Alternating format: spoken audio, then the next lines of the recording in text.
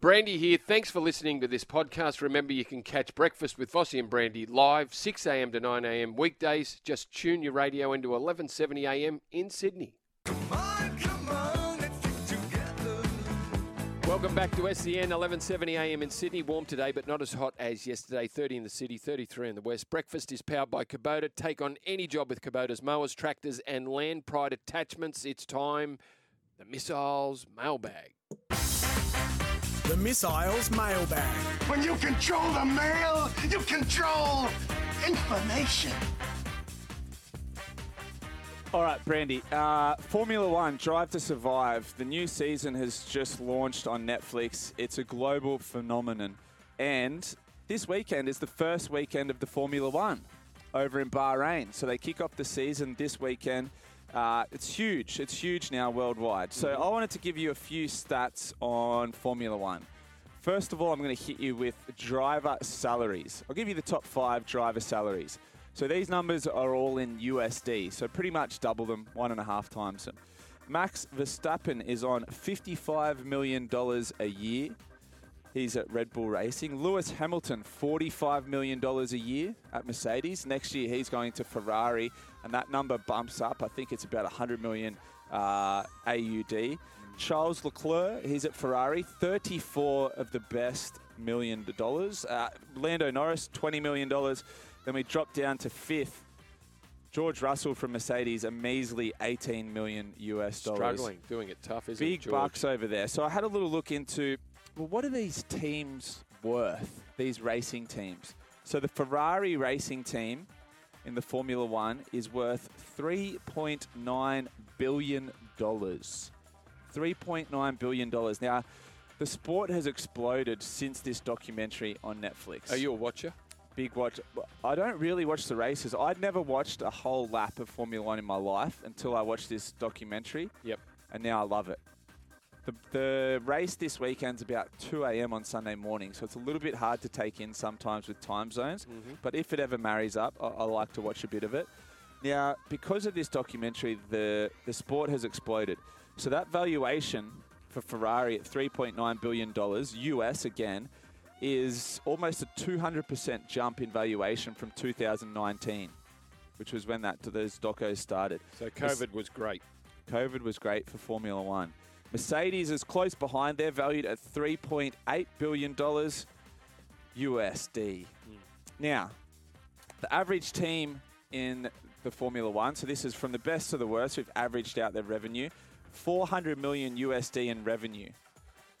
That's money brought in, sponsors, TV rights, all the rest, ticket sales, everything.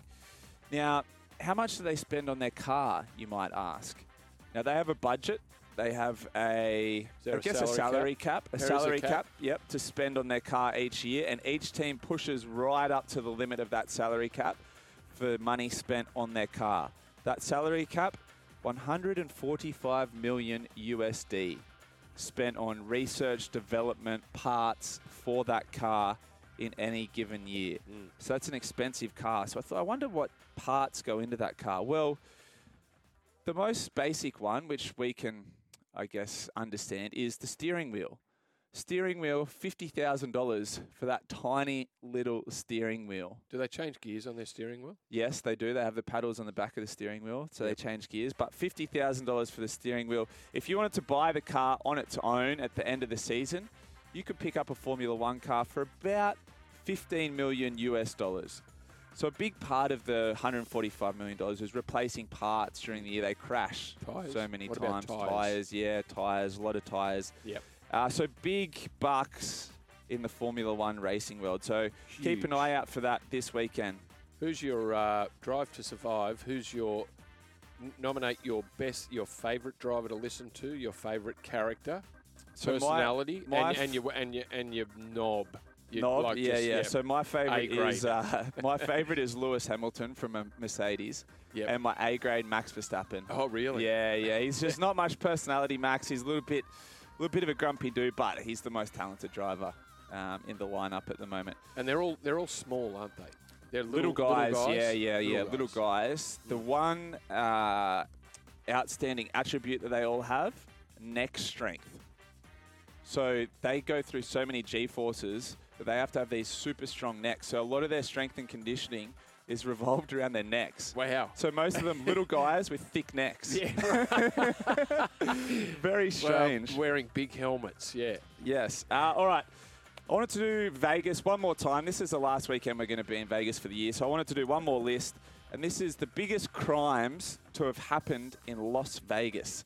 First one, the death of Sonny Liston. Legendary professional boxer. He was found dead in his Las Vegas home in 1971. His wife found his body after she'd returned from a 2-week trip. Now, they're saying that it was an overdose, but he was found with heroin in his system and it wasn't a lethal amount. So dodgy. Who killed Sonny Liston? Still ongoing. Cold case, is it? Cold case. Right. The second one, the death or the murder of Tupac Shakur. We all remember this one. Shot out in the street. He was shot in the street. Car pulls up, shoots him. It's a cold case. They think they're close to finding that. I think they may have even prosecuted someone recently for the murder of That's a Tupac long Shakur. time ago now. That Like it's was 90s. in 1996. He was only 25 years of age, and he was at the peak of his powers. Other notable ones, there's been a bunch of big heists, but the other one that I wanted to talk about was the kidnap of the Wynn daughter. Now, she is the daughter of Steve Wynn, who owns the Wynn Casino. Mm-hmm. She was kidnapped and held for ransom. 2 armed robbers. They asked for $2.5 million for her return. They settled for $1.45 million. Did they get away with it? Yeah, Steve Wynn told them that that's all he could afford at the time. That's all he had. What year, when are we talking? What era? Like 1993. Right. The perpetrators, unfortunately, were caught.